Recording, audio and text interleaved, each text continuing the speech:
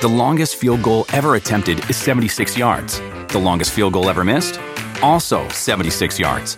Why bring this up? Because knowing your limits matters, both when you're kicking a field goal and when you gamble. Betting more than you're comfortable with is like trying a 70-yard field goal. It probably won't go well. So set a limit when you gamble and stick to it. Want more helpful tips like this? Go to keepitfunohio.com for games, quizzes, and lots of ways to keep your gambling from getting out of hand.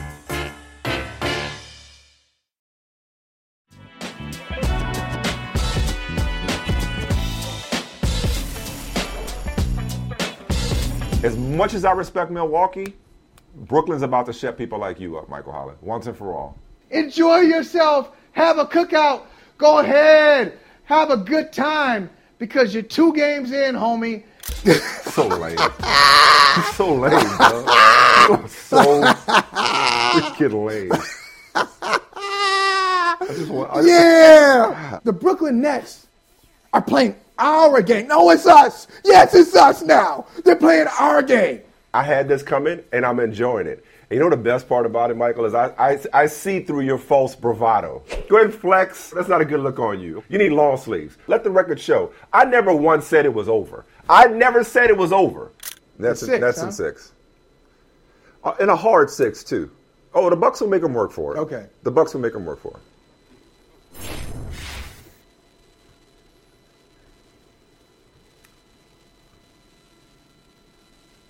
Hey, buddy. How we doing today? Who are you, Fred Rogers? How we feeling? How you feeling? Oh, man. Oh, I'm lovely. Oh, I'm lovely. Me too. The sun shine brighter today. The birds sing louder. The air is crisp. My coffee tasted fresher. And it's so good to see you, Michael. And let me listen, man. Let me say something to you. It's good to see you too, Mike. All right. I know what you think is about to happen. I know what you think I'm about to do. Because I have no idea what you would do. I'm just glad you're here. You would do it. I think as we just saw. You don't know what I do. As we just saw, we know what you would do if the tables were turned. But Michael, as much as you may be expecting me to go in right now, as much as the people out there watching and listening may want me to light you on fire right now, people don't know what you want until you give it to them. And so I may disappoint some people right now because I'm not going to do that. Yeah. And you know why I'm not going to do that? Because including this me, isn't about... I'm disappointed already. I'm already disappointed. You know what? Well, but let me help you out here because, see, all right. This is where we grow together then. This is where we grow together. Because everything ain't about you. I don't want that yet. This ain't about you, Michael. Yet. This ain't about me, Michael. This ain't about me versus you. It is about us, but it's about what we were privileged to witness last night. See, Michael, what I'm saying to you is, brother, I am not here to gloat. I am here to talk about a GOAT. I am not here to clown you. I am here to crown Kevin Durant. That's what this should be about. Because this is bigger than Nino Brown, and it's bigger than me and you, Michael. So I'm not going to waste time throwing your words back at you. I'm not going to waste time telling you how wrong you were, because you know what? That's blatantly obvious at this point. It was obvious then, and it's obvious now. So why waste precious time on a day that is like only rivaled by NBA free agency opening when it comes to news? There are so many more important things to get to than our petty differences. But I do want to do this, though, before we get into the greatness of Kevin Durant. I do want to say this, Michael, and I mean this in all sincerity. I want to thank you. I want to thank you. Because what I felt last night, watching Kevin Durant go off in the second half, is the type of emotional investment that I have not felt since I was a child. Because back in my day, in order to break into this business, you had to display or practice some level of objectivity, some level of neutrality. Okay? Remember, when we came in, we weren't allowed to be fans. This fanboy as media thing is new. That's the new dudes. We weren't like that. We had to we had to be Switzerland. Okay? Well, I felt something last night that I don't remember the last time I felt, which is what it feels like to have a dog in the fight. What it feels like to have a vested interest in the outcome. So thank you for that, Michael Holley. I want to thank you for that, because I was actually in a restaurant last night and I screamed at that last Kevin Durant three-pointer. And I said to myself, this is what I came out of retirement for. I was chilling at the crib, literally minding my business, when Michael Holley and Sam Flood pulled me out of retirement to do Brother from Another. And days like this is what I do this for. And it's not, mind you, it is not to rub it in your face. It's not to rub it in your face. I'm talking about, we saw last night the first 45, 15, really 17 obviously, and 10 game in NBA playoff history last night. And we saw it by a guy who is in his first season back. It's hard to remember, but his first season back, coming off of what is supposed to be a career-altering, if not ending, Achilles injury. And he is not only back to his previous form, he may be as good, if not better than ever, and that's saying something. And what I want to say, Michael, because this is about us when I say this part. Whether we realize it or not, everything when it comes to Kevin Durant is viewed through the prism of his career choice of leaving Oklahoma City on the heels of a 3-1 series collapse and joining the 73-win Golden State Warriors that came back from a 3-1 deficit against his Thunder. Consciously or subconsciously, that's how we view Kevin Durant. And I'm not equating him going to the Warriors with LeBron taking his talents to South Beach. But much in the same way, this is how I feel today, much in the same way that LeBron going back to Cleveland and delivering a championship to the Cavaliers, all was forgiven.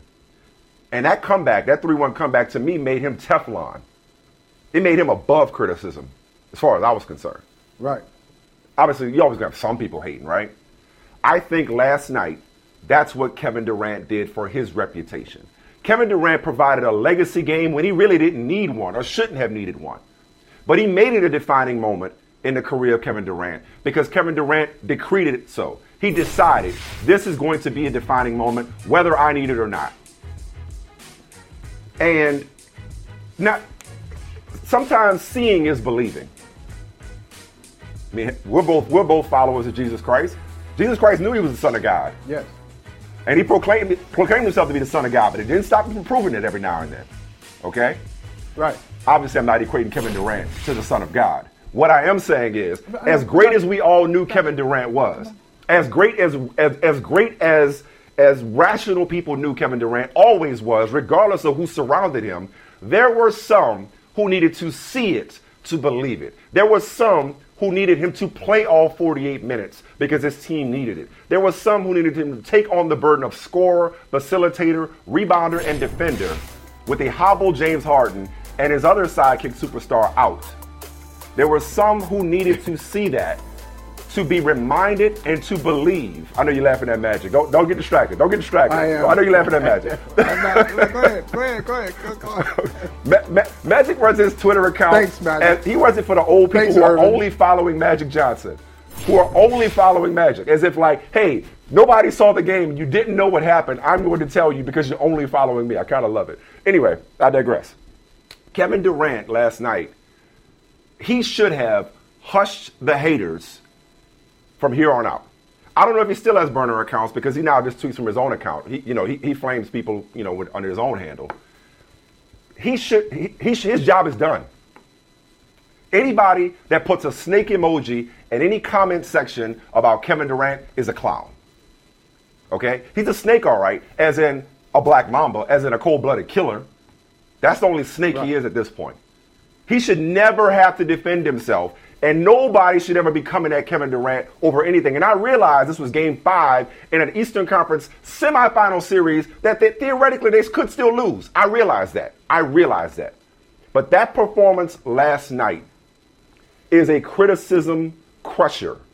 Like, He should never have to hear anything again. And I don't know if, Michael, even subconsciously, I was doing it too. Because, again, it was so weird. And weird is the best way I can come up with it. It was so weird to see a guy who had a hand in that collapse leave a situation to join the team, a situation that was a good one, alongside Russ, to join a team that just ousted him. Great one. It was unprecedented. Right. It was unprecedented. But instead of looking at it as he joined the Warriors, can't beat him, join him, the Warriors acquired Kevin Durant because, as I've said before, as you've said, as everybody recognized, the moment he became a Golden State Warrior, he became the best player on the team. And I think, and the last thing I'll say before I pass it to you, brother, I think the reluctance on some people's part, and I believe yours, I'm going to psychoanalyze you here. I think it's hard to, and it's two things. One, it's respect for the king. It's respect for the king. But the last couple of days, you scoffed at the mere mention of the idea of Kevin Durant being the best player in the world. Because at the moment I even said it like, oh, maybe we're selling him. I remember I said this the other day.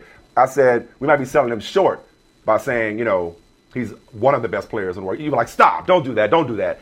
I think the reason that bothers you, that grinds your gears, that's nails on a chalkboard, because subconsciously, you even said it, you just don't like Kevin Durant. I think a lot of that just goes back to that move. That's not it. Okay, maybe not for you then. Okay, cool. Maybe not for you. That's not it. For some people. No, that's not it. For some people. No. Okay, cool. That's fine. For some people then, to whom it may concern, they have had a hard time viewing Kevin Durant outside of the Warriors' Kevin Durant, forgetting what he did in Oklahoma City, forgetting what he did for the Warriors and with the Warriors. He is a different dude. He is singular. He is transcendent. There has never been anybody like him. And on the best player in the game proclamation that we're hearing since last night, and some have already been saying it, but especially since last night, it's fine if there's a disagreement. Where's the fun and consensus? Because after last night, it is not a matter of fact that LeBron James remains the best player in the game. It is a matter of preference. Because Kevin Durant is right there. He always has been, but he is right there. And if you still want to say it's LeBron, I'm not going to argue that. Because he's not here to defend himself right now because he's been eliminated. But that guy, easy money sniper, takes a backseat to no one. Not just contemporary. He takes a backseat to no one in NBA history when it comes to his ability to put that ball in that basket at will. He is incredible. And I am just so grateful that not only did I get to witness that performance last night, which was elevated by the narrative that I just laid out. It wasn't just the stakes of this series. This was about Kevin Durant, whether it needed to be or should have been or not. Because it always is, because he's always been judged a certain way since Golden State, since that move. And I'm just so glad I got to witness it. And I'm so glad, Michael, that you got me in my feelings to where I was able to experience that emotionally in a way that fans are able to, that I just haven't been able to, because it was so much fun. I couldn't sleep last night thinking about talking to you about this. And that's why we do this. That's why we do what we do. That's why this is fun. I need to be reminded why this is fun to do a show like Brother from Another. Because we get to sit here and we get to sing the praises of the basketball god that is Kevin Durant. I'm done, brother. I'm done. Well, Mike, that was a very thoughtful, very eloquent, very moving presentation that you just gave. This is mature, too. I'm going to say it's mature. I felt it. It was really good. I liked I was not offended at all, as you mentioned, as a Christian. I'm not offended at all by you bringing in the divine, there was a spiritual element to what we saw last night from Kevin Durant. It was like Elijah throwing the cloak on Elijah and saying, I'm going to mentor you. Oh, now you're a prophet now.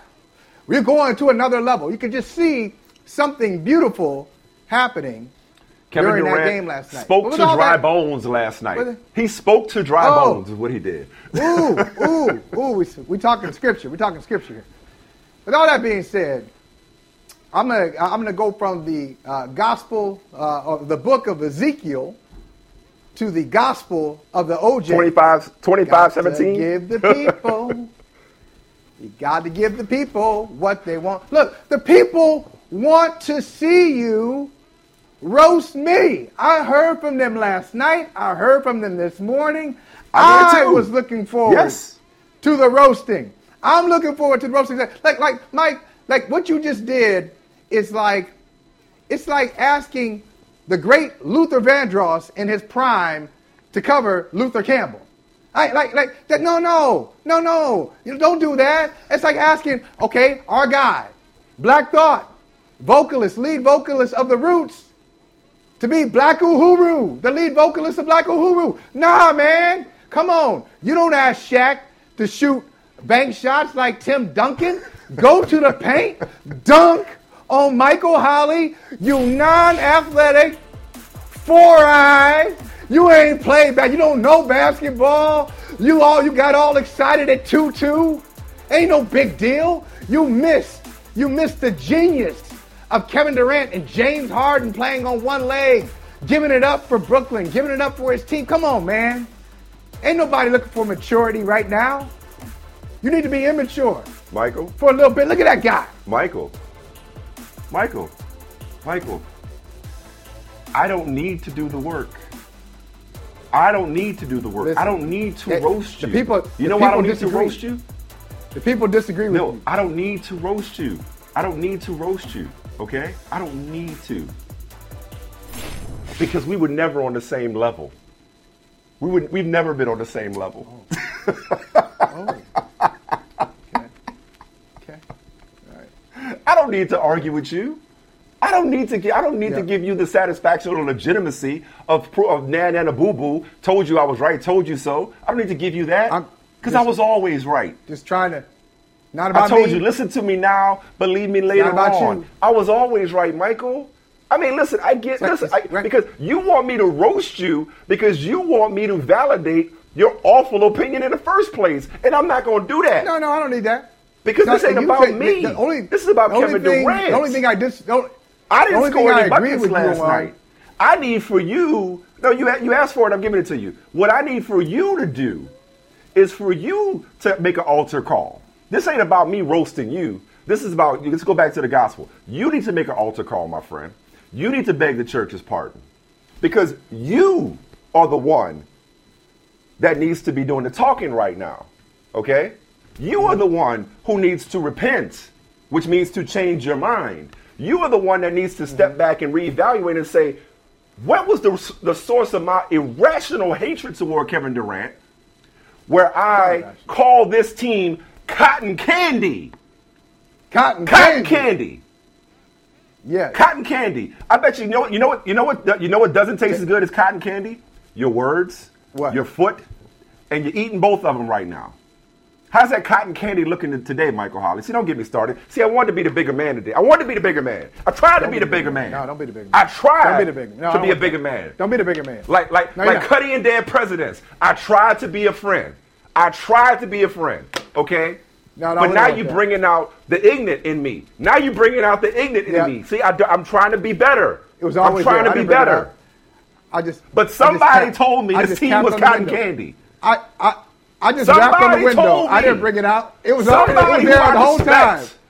Told me. There we go.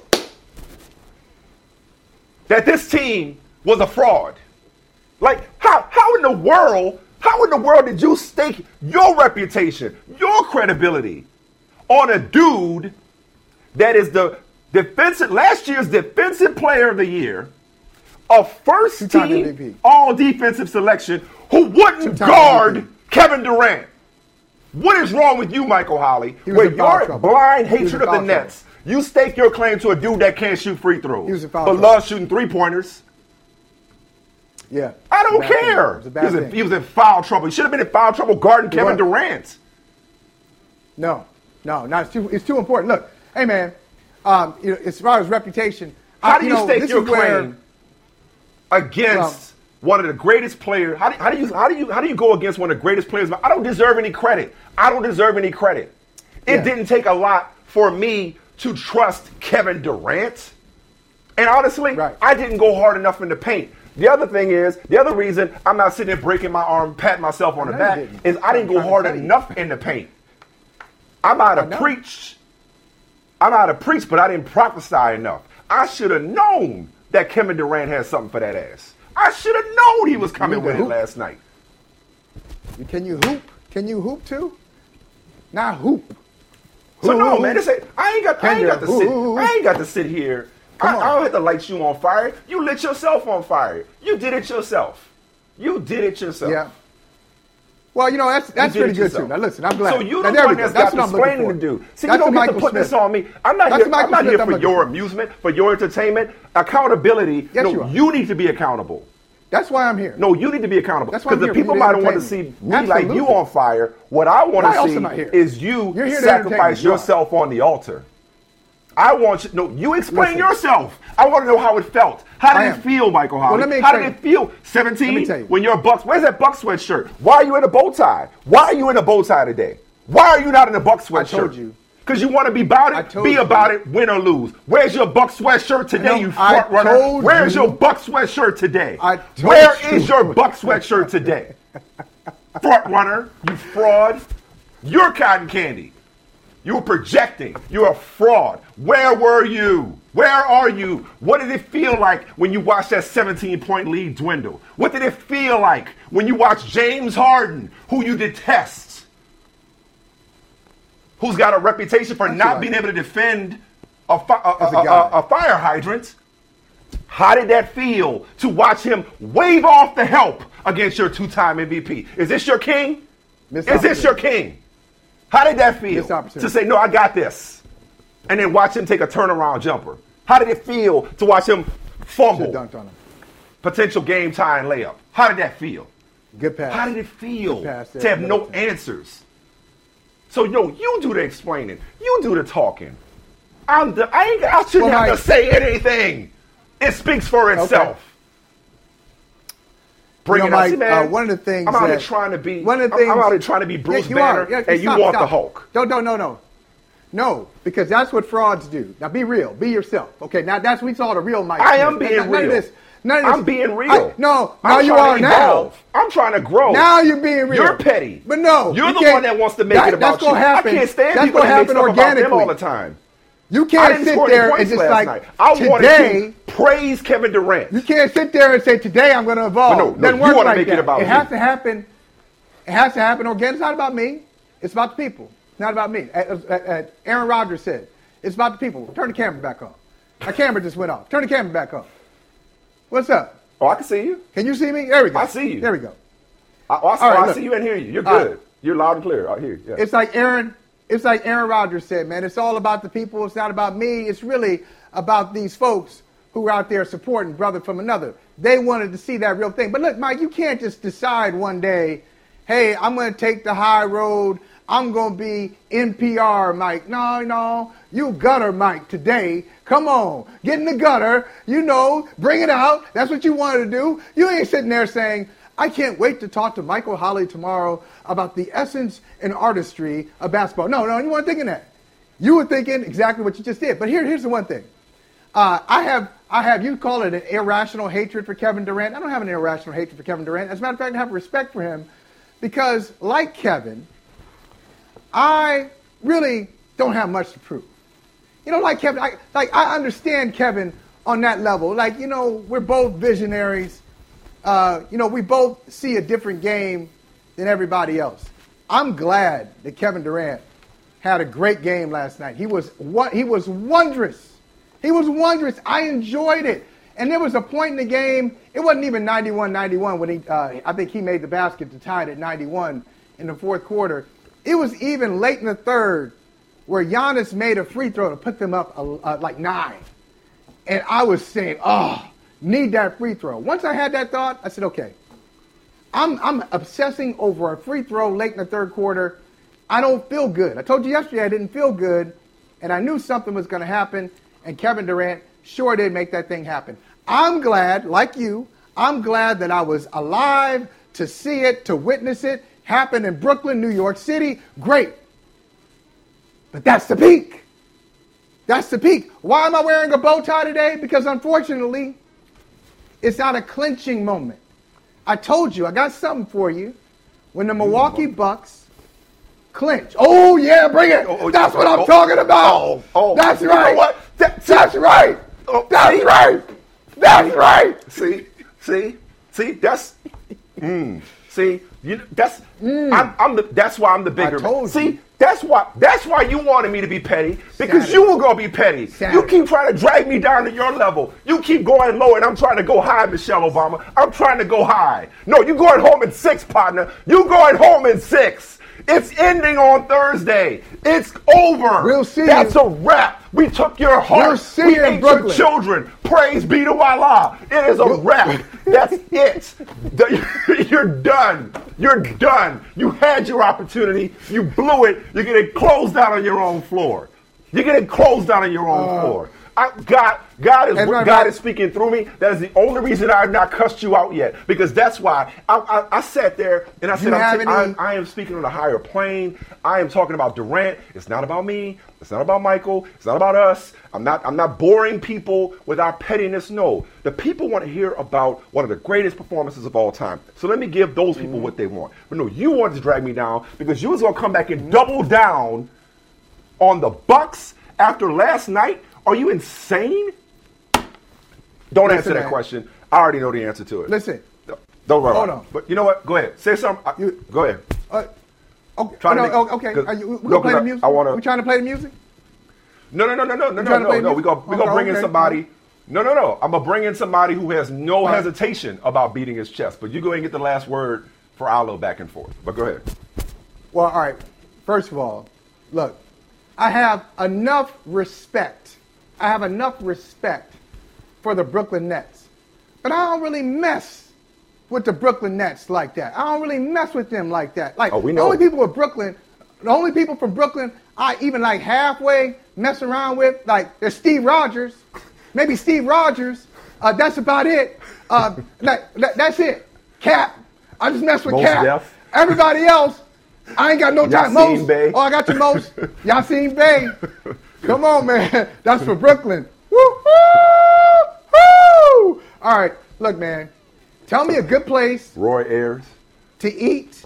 Tell me a good place to eat in Brooklyn on Friday night. Brooklyn Heights? Like, I'm not really a Park Slope kind of brother. That's a little too gentrified for me. Maybe Bed-Stuy? I don't know. But we having dinner in Brooklyn on Friday night.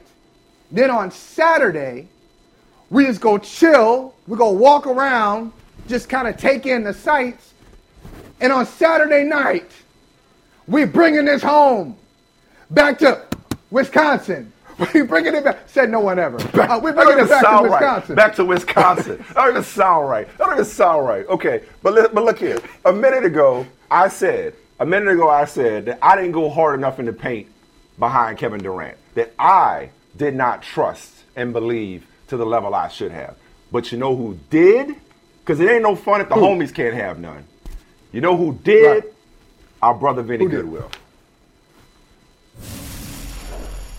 I think Kevin Durant has been the best player in the NBA for quite a few years, even before he went to Golden State. I think because of the fact that he's been a better, more committed defensive player than LeBron, along with being on par offensive player, if not better offensive player, because of his ability to shoot and shoot consistently. Better. Yeah. He's a better offensive player. Yeah. LeBron's playmaking, can even out the scales a little bit, but Kevin Durant as a scorer, there is nothing on God's green earth that has been done better than Kevin Durant being a scorer. So I will say that while you can, tilt your scales and say one or the other, I will say from my vantage point, and you can shake your head all you want to, Michael Holley, I think Kevin Durant has been the best player in basketball for a very, very, very long time. I know it's blasphemy. The Lord shall strike me down, but I believe that. I don't believe it can be said any better than that. Vinny Goodwill, you from Detroit. I'm from New Orleans. We got a lot in common. But Detroit, I know you ain't got no problem lighting Michael Holley and everybody else on fire. So the floor is yours. No. The floor is not yours yet. No. Before you take the floor, I just want people to understand. Why? No. Stop that. that's a bad cut. Let me tell you, that's a bad cut. Because it appears, for those who weren't watching yesterday's show, Vinny remembers, so I don't have to tell Vinny, I have to tell everybody else. He said, I know you think that's blasphemy. You start laughing. I said, I'm not laughing at your take. I'm laughing at Michael Smith for abandoning LeBron a week after shouting out LeBron. So, no, I was not saying, oh, what an outrageous thought that Kevin Durant can be considered the best player in the world. That's all. That's all. Okay, Vinny, go ahead. Do your thing. Hold on, Vinny. Did you not? Sorry, okay, go ahead. Go ahead. Okay. Oh, I'm sorry. Okay. You're right. Yesterday, that's how the conversation went. But I just referenced several times this week when you got frustrated at the mere mention of Kevin Durant being the best player. You told me stop doing that. You said stop doing that. You said every time somebody wins, we want to make them the best player. No, you told me to stop doing that. Right. But what was I saying? What was that? Right. Anointing people prematurely. It was just in general. Or it was just a general commentary. It was a general commentary about when somebody is eliminated from the playoffs, somebody has a great performance, whether it's, Dwayne Wade back in the day, whether it's Dirk, whether it's LeBron, Kevin Durant, Kawhi Leonard, that guy's around, nobody else is there, so we just kind of overrate the player. Now, Kevin Durant's a different story. Kevin Durant is not, it doesn't apply to him, but it does apply to Kawhi Leonard. When I told you yesterday that Kawhi Leonard has never been the best player in the NBA because we do that thing. That's what I was saying. Don't do that thing where, hey, the guy's here and now we're making him the best player ever. That's all. Anyway, go ahead. Vinny, talk your ish. So I can just give you a fuller picture. Talk your ish, Vinny. Okay, fine. Talk your ish, Vinny. Go ahead. Michael Holley, I'm just trying to figure out what do you have to say for yourself today. This is not a day for me and Michael Smith. This is a day for you to explain yourself how essentially the world called for an on-demand Kevin Durant performance, a performance that people said that he couldn't do. And yet he proved to be the best player on both ends of the floor for 48 full minutes, full concentration, full execution. He started off by defending the rim and getting in the passing lanes. He started off by dishing off to the likes of Bruce Brown and Jeff Green. And then he said, you know what? I think it's time for me to walk this team down now that we're down 16. I would say to you that LeBron's best game was that game in Boston in 2012, that game 6, against, honestly, a beaten up old Boston team that was probably past their prime and wasn't really fit to go to the finals that year. And LeBron put up that 45-15-5. I would venture to tell you that last night was a better performance from Kevin Durant. I would venture to tell you not just the 49, the 17, the 10, but also a couple blocks, a few steals. He was literally everywhere. And we're to the point that Giannis Antetokounmpo, who had 34 and 12, he looked like a toddler next to Kevin Durant. That's how great Kevin Durant is. 2 years removed from an Achilles injury. Let's keep that in mind. 2 full years removed from a career killer. Also a few years removed from that foot injury. And let's not forget, a 7-footer with foot injuries is not something we can sneeze at in the NBA. Ralph Sampson, Bill Walton, countless others. The perseverance of this guy to come back and be at the peak of his powers and to do it playing with the shadow of James Harden. He said, James, all I need you to do is bring the ball up the floor. Can you do that for me so that P.J. Tucker doesn't chase me up the floor? And then when P.J. Tucker did chase him up the floor, he decided, just give me a screen and let me go to the basket. And when James Harden dribbled the air out the ball for 25 seconds, Kevin Durant said, let me get the ball and have a buzzer-beating 25-footer. You know who does that? The baddest man on the planet. That's who does that. Not anybody else. Not anybody from the past, not anybody from the recent past that you want to, crown or king or anything like that. This guy is the baddest man. He don't have to do nothing else for the rest of the series. He has proven his worth in gold, Michael Holley. And how dare you say anything less than this man is the best player in basketball, period. Hey, listen, that's once again, well said, Vinny Goodwill. I'm going to tell you, and I'll beat you to it because most writers say this. When they have a headline on the story and somebody takes issue with the headline, the writer usually says, I don't write the headline. Okay. I know you didn't write the headline, maybe, of Kevin Durant has no more dragons to slay. that headline, some certain sermons are for you. That sermon was not for me because I never felt like he had anything to prove. I don't think he had any dragons to slay. He does. Maybe he thinks that, but I don't, because I've heard about 27 different versions of why he left Oklahoma City for Golden State. Dog, you ain't got to. You left. He's just you left for whatever reason. It could have been personal. Yeah. I think he just explained it like a couple of weeks ago again, right? Didn't he say something like he saw him as an underdog or something? He keeps bringing it up. Yeah. He keeps bringing it up. Yeah. Hey, look, maybe you didn't because of people like you. No, because of people like you, Michael. I'm not asking him. I didn't ask. You're not asking. I don't care. I didn't criticize him. But you didn't give that man his propers. You did not give that man his proper How so? respect. What am I supposed to do?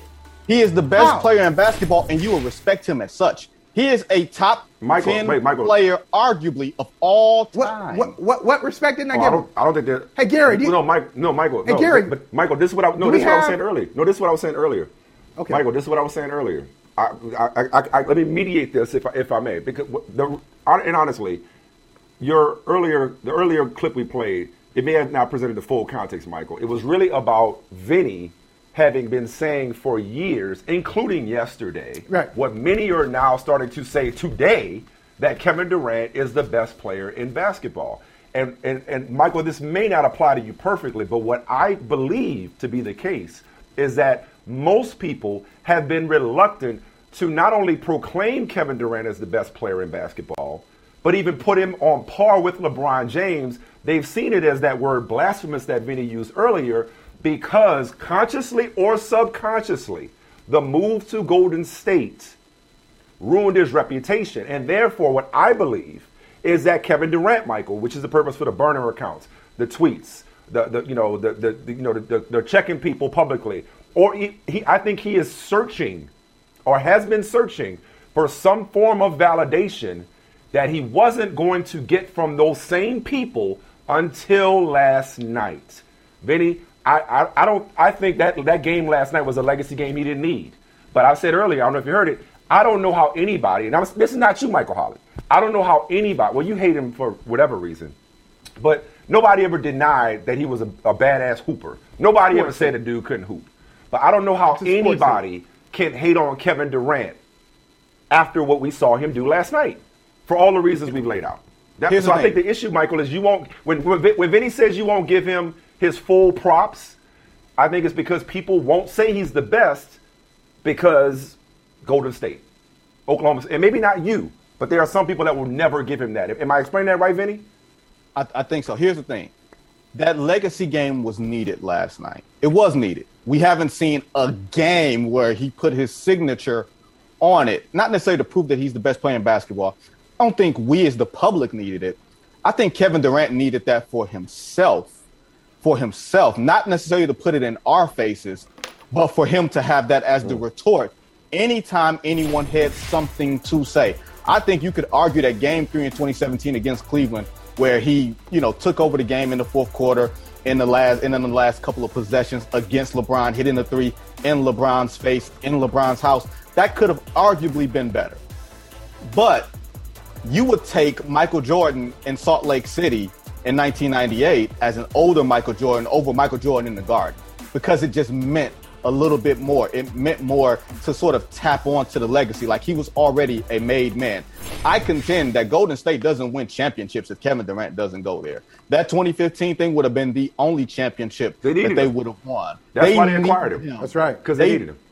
And it's framed the other way around. It's framed that Kevin Durant needed them. I believe wherever Kevin Durant was going in free agency in 2016 was where the Larry O'Brien trophy was going to go. And I believe that Kevin Durant's decision to go to Brooklyn is the reason we're all here, is the reason for Steve Nash, is the reason for Kyrie Irving, is the reason for Blake Griffin and James Harden and everybody else that has come there, is because Kevin Durant is the headliner. You take him away and none of these things happen. All the pieces sort of fall down. And with everything going on in the NBA today, with all the injuries and everything else, and considering the fact that this playoff has been topsy-turvy and young guys coming up, it's not the old man, it's the standard. He has reset the standard to let people know, not only am I still here, but I'm better than all y'all. So listen, we gotta take a break, and we got more company standing by, Vinny. We'll certainly have you back on Friday as usual. But before you go, you just referenced it. Crazy day NBA news wires. CP3, Kawhi Leonard. We don't have time to drill down on all of those stories, but I really want to go with you because you had a byline that broke a bit of news earlier on Yahoo on the coaching front. Stan Van Gundy out, one and done in New Orleans. Scott Brooks is out in D.C. But on Yahoo, you and one of your colleagues wrote about the potential candidates, and you mentioned John Calipari.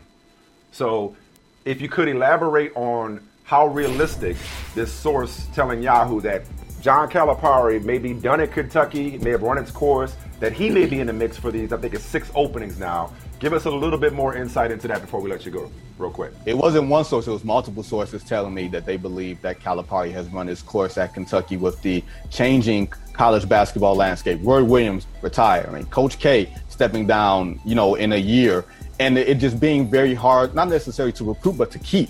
And Kentucky has not been Kentucky for the past couple of years. If we're going to be completely honest, the expectations there are very high.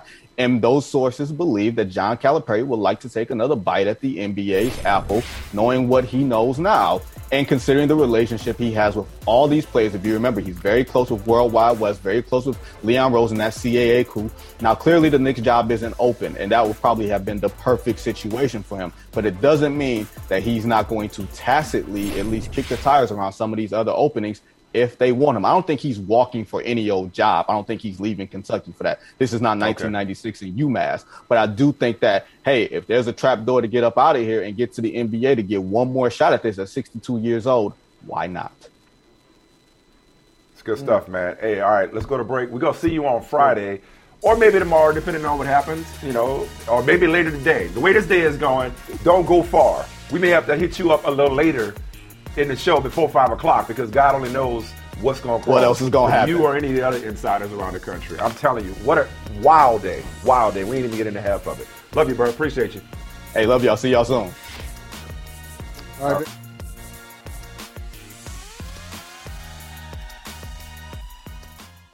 The longest field goal ever attempted is 76 yards. The longest field goal ever missed? Also 76 yards. Why bring this up? Because knowing your limits matters, both when you're kicking a field goal and when you gamble. Betting more than you're comfortable with is like trying a 70-yard field goal. It probably won't go well. So set a limit when you gamble and stick to it. Want more helpful tips like this? Go to keepitfunohio.com for games, quizzes, and lots of ways to keep your gambling from getting out of hand. Do you want a beautiful lawn? Enter TruGreen, the easiest way to get a great lawn. Just water and mow, and they'll do the rest. Weed control, fertilization, aeration, and more. TruGreen is the official lawn care treatment provider of the PGA Tour, and they have a verified best price, which guarantees you the lowest price with no compromise on quality. You do you. Let TruGreen do your lawn care. Visit TruGreen.com, TruGreen.com to get the best lawn at the best price with the best people. Guaranteed. Life is a highway, and on it there will be many chicken sandwiches. But there's only one McCrispy. So go ahead and hit the turn signal if you know about this juicy gem of a detour.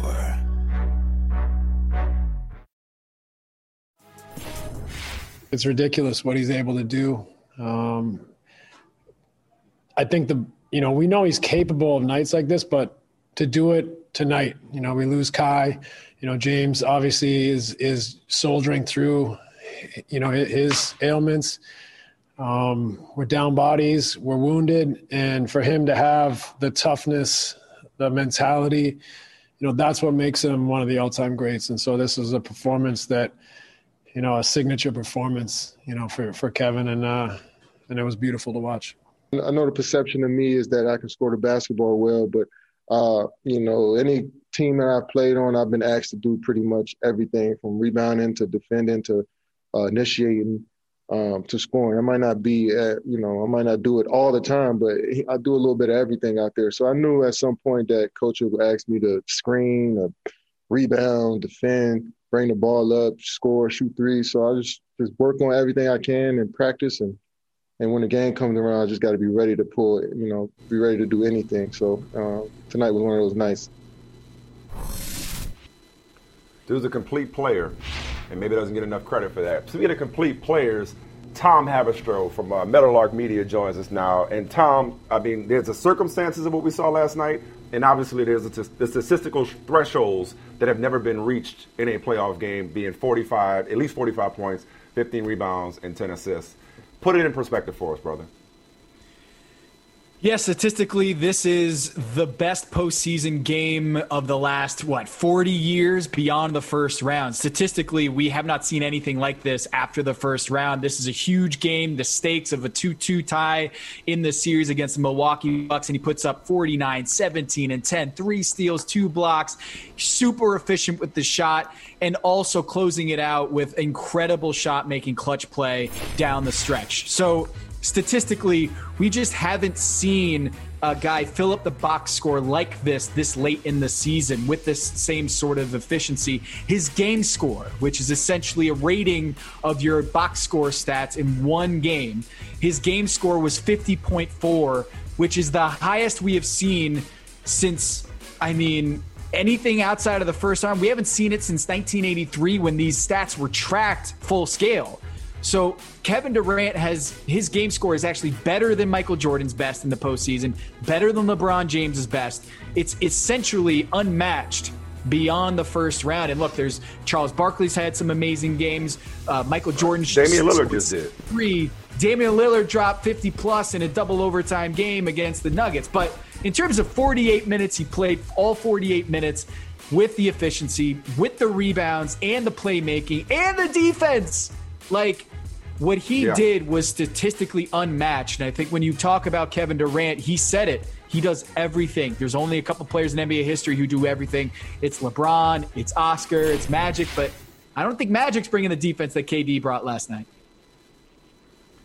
All right. You know what? I'm wondering, yesterday we had the opinionated 7-footers on, Brendan Haywood and Ryan Hollins.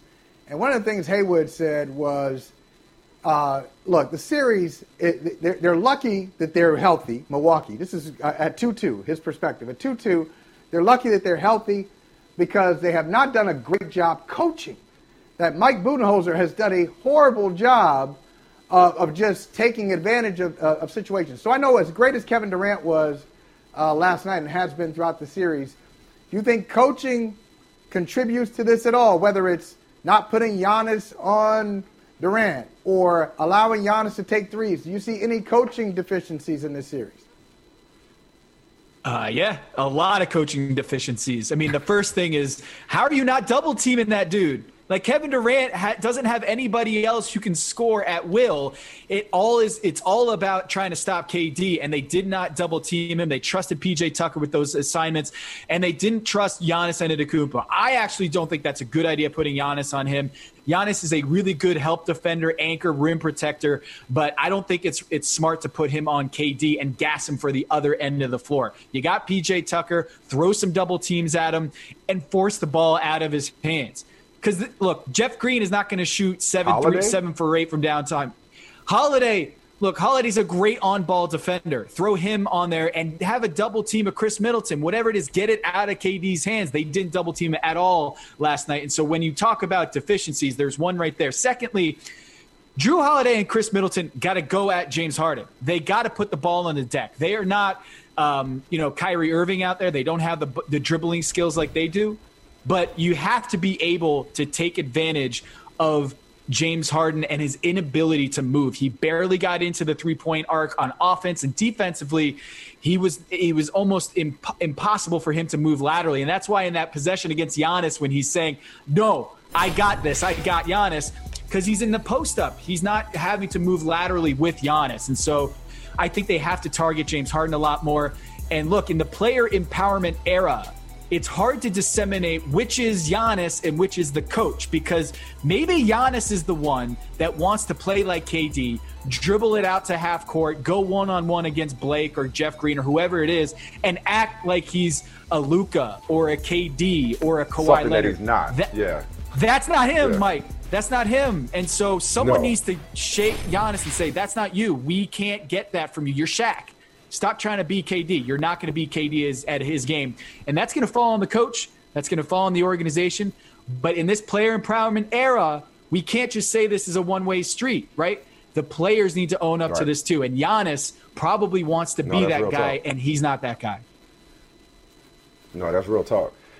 Everything we thought we knew about the NBA playoffs moving forward went out the window this morning with the news that first Chris Paul is in the COVID health and safety protocol, and how much time he misses is directly related to the fact that Kawhi Leonard not only has a significant knee injury to keep him out indefinitely, reportedly the Clippers feel that he may have an ACL injury. So that series, that Clippers-Utah series, which looked like it could go to distance, may now be shorter without Kawhi Leonard. I think we'd all agree. I mean, it's Utah series to lose with home court and with no Kawhi. May now be shorter, which then could cause Chris Paul to miss more time, depending on whether or not he was exposed to somebody with COVID, failed to test, vaccinated or not. Who the hell knows? Tom, these damn injuries will not leave us alone. Put today's developments on the injury front in perspective, please. It's crazy. I mean, it took all of this to happen for LeBron James to get on Twitter and go on a tweet thread saying, I told y'all, I told you so. Shortening the offseason. Essentially, the Lakers and the Miami Heat had to turn around and have the shortest offseason in pro sports history. Not just NBA history. 71 days was shorter than any postseason, any offseason than Major League Baseball, NFL, NHL, or NBA. And he went on this tweet storm basically saying these injuries were predictable because the NBA was essentially saying we need to get back on track sooner and get through the schedule. We have a lot of bills to pay. We have TV partners that are paying us lots of money to come through with these games. And LeBron James is saying they did not listen. Now, my question is, who is LeBron talking about? Is it they, the owners? Is they, the league office? Or is it they, the players? Because this is collectively bargained. His boy Chris Paul. This is collectively right. This is collectively bargained. It is a partnership that whatever Adam Silver says, or the league office, or the owners say, it does not happen without the sign-off from the players. And so Chris Paul, the president of the Players Union, and LeBron James, as bad as these injuries are, there is some blood on their hands, so to speak, to say, hey, it's on you guys, too, to make sure that this whole entire system is safe. And it does not happen without the sign-off of the players. So Chris Paul, that's health and safety protocols, but Kawhi Leonard, Joel Embiid, hobbled, all these injuries, more injuries to star players in the postseason in NBA history, as LeBron noted. But some of that, not everything, some of that falls on the players for agreeing to the system that might be hurting them in the long run. You know what, Tom and Mike, I don't cuss anymore. Moments like this, I wish I did. I really did. You know, look, LeBron is from Akron, Ohio, one of the great places on earth. I'm from there. That's my homeboy. But he's so full of, on this one. Okay, let's look at the list. This is such a hot take. It's so surface level. It's not really considering each injury that you're looking at. Let's see. Joel Embiid is injured. Is that news? Joel Embiid is injured. Kyrie Irving stepped on Giannis's foot, Giannis stepped on Kyrie's foot. That's that injury. James Harden has chronic hamstring issues. Chris Paul is usually hurt. And in this case, it's not even being hurt. It's a COVID protocol. Danny Green is 33. Anthony Davis has an injury history. LeBron James is 36 years old and got injured during regular season. It's so convenient. Everybody on that list, the only one you can say is, I'm not sure, Trae Young. Serge Ibaka, injuries. Mike Conley, I don't know. I mean, come on, man. That is such a hot take, and it's convenient. It's convenient. Right. The 8 or 9 players that he doesn't mention, the players that he doesn't mention is himself. How much is LeBron complaining about his own state of being, where he had the high ankle sprain, he tried to come back, aggravated it, played basically, 50% in the playoffs, and essentially was asking. I've never seen this before. I've covered LeBron James for a long time. I have never seen LeBron asking out in the middle of playoff games because he's not able to play, either due to wind or just his ankle. That is a new development. So LeBron James is coming in with this and seeing the stat that it's the most players missing playoff games in NBA history. 8, potentially 9 here with Chris Paul. And so he's using that as a launching point into a larger conversation, which I think we need to have. The players and the owners need to agree on a number of games that is healthy for the entire system. And secondly, I think what is important here is that the NBA schedule cannibalizes its own stars, because the longer you go in the postseason, the shorter your offseason is. So the best players, the best teams are unfairly punished coming into the next season by coming in already dinged up from the season before. And now we're seeing it again. The NBA offseason is going to be short again because they're going to try to get the season started in October. So they need to come to an agreement here, the overall health of the league, because if the players are mad and the owners aren't happy with all these injuries, there has to be a change to the system. And I'll just add one thing. Michael, you're right. He had that saved in drafts. I appreciate your pushback on it because he had that saved in drafts. And remember, this is an I told you so. He's felt like this from the beginning. And it's whether it's confirmation bias, whether it's facts to suit theories, whatever it is, keep in mind, he's not being a prisoner of the moment. This was a trend all year long. And there is no denying that the compressed schedule contributed to more injuries all year long. But you're right, there are individual circumstances that could have happened independent of a COVID-compromised season. But LeBron has been sitting on this. And you have to acknowledge that it's been a season-long trend that is extending into the postseason, to Stroh's point, when games are going longer and longer for these various teams. So real quick, Mike. Yeah. I'll say just you, and I'm not going to tell you. I'm just going to say this and just kick it right back to you. Yeah. Yep. Look, it's a pandemic, and the commissioner is sitting there saying, all right, we got to start. Or as Stroh said off the top, there are millions of dollars at stake, if not billions, but I'm going to say millions. Same reason they play the All-Star game. If you don't start at a certain time, you already lost money this year. You already lost money. You're going to lose a ton of money and really compromise a lot of critical things for the lifeblood of the league if you don't start. So you're really in a tough position. You have to start. There was never going to be a perfect solution because obviously none of this was anybody's fault. It really came down to COVID.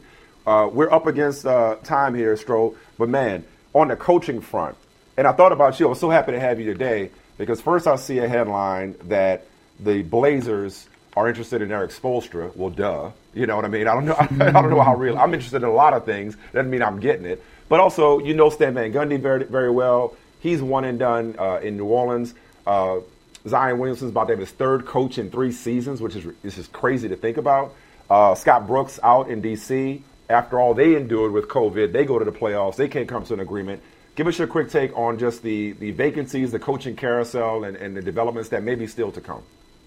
Yeah, I'm not seeing Eric Spoelstra going to Portland back home where he's from in Portland. Of course, went to college there and played hoops. And the little known fact, he was on the court for Hank Gathers. He was the point guard for Portland when that happened. So Eric Spoelstra going back home to Portland to coach the Blazers, I don't see that happening this year. I do see Mike D'Antoni, who's already apparently interviewed for that job in Portland. I see that as a perfect fit with Damian Lillard. I'd love to see D'Antoni ball with Damian Lillard. He might drop 35, 40 points a game next year in a D'Antoni offense. So all the coaching carousel changes this season. One thing I want to say is the fatigue of this season and the protocols and waking up at crazy hours to get tested, this was not a burden felt by only the players. I talked to a lot of coaches this season that were just ready for the season to end. That this wasn't like, hey, we want to fight for the playoffs. It was, I can't wait for the season to end because everyone was just burnt out. So I think a lot of these coaching changes, look at Stan Van Gundy. I don't know if this was his call or as much as it was the Pelicans, but I think a lot of coaches endured a lot of stress and they get very well compensated. They are in the toy department of human affairs, as Pat Riley likes to say, at coaching NBA games.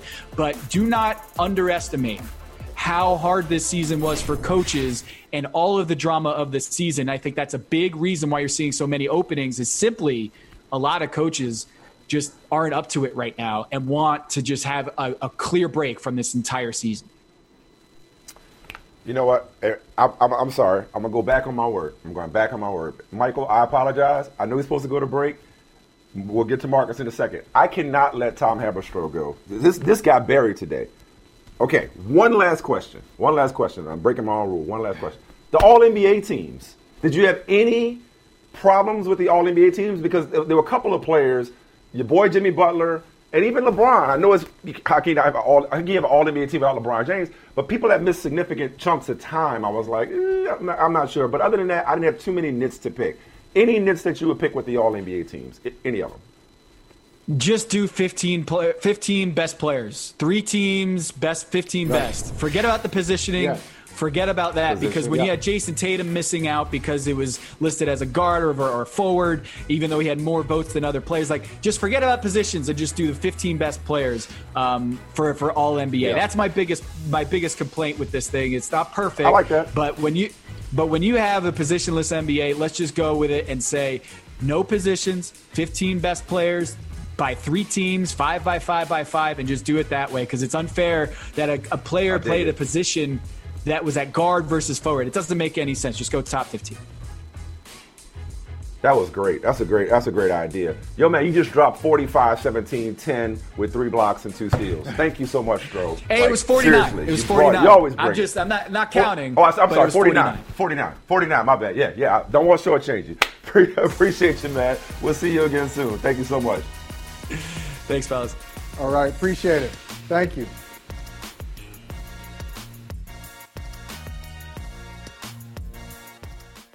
The longest field goal ever attempted is 76 yards.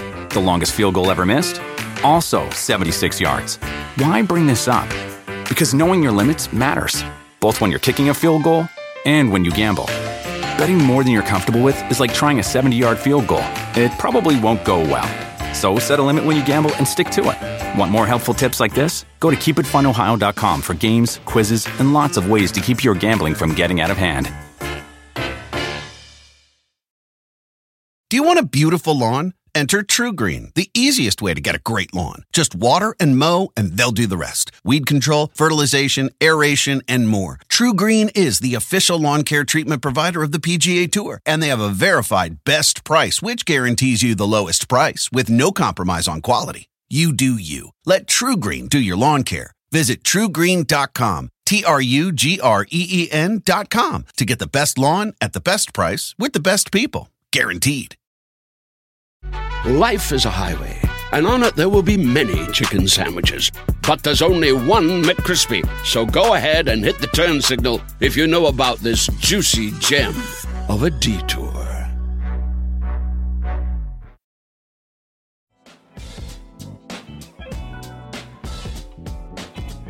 Wait a minute. You know what? Oh, you got a lot of assists out of that. You got a lot of assists. Okay, there's a lot of. Wait a minute. Bro, I am cooking. I am cooking today. That's right. I am cooking today. And you cannot, Michael Holley. You can't have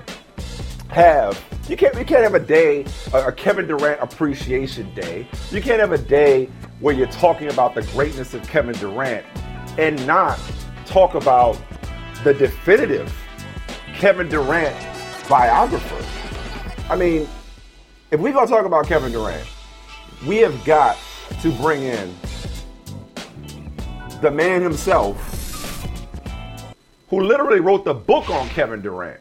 I am talking about Marcus Thompson II from The Athletic, author of KD, Kevin Durant's Pursuit to be the Greatest. This man has covered Kevin Durant for years, knows his story inside and out, dropped the mic on The Athletic today, as he does all the time, in terms of peak KD returning and gracing us with his presence. The peak KD we didn't know we'd see coming off the Achilles. I don't want to steal your words, Marcus, because as usual, you did a great job of recapping what we saw last night, man.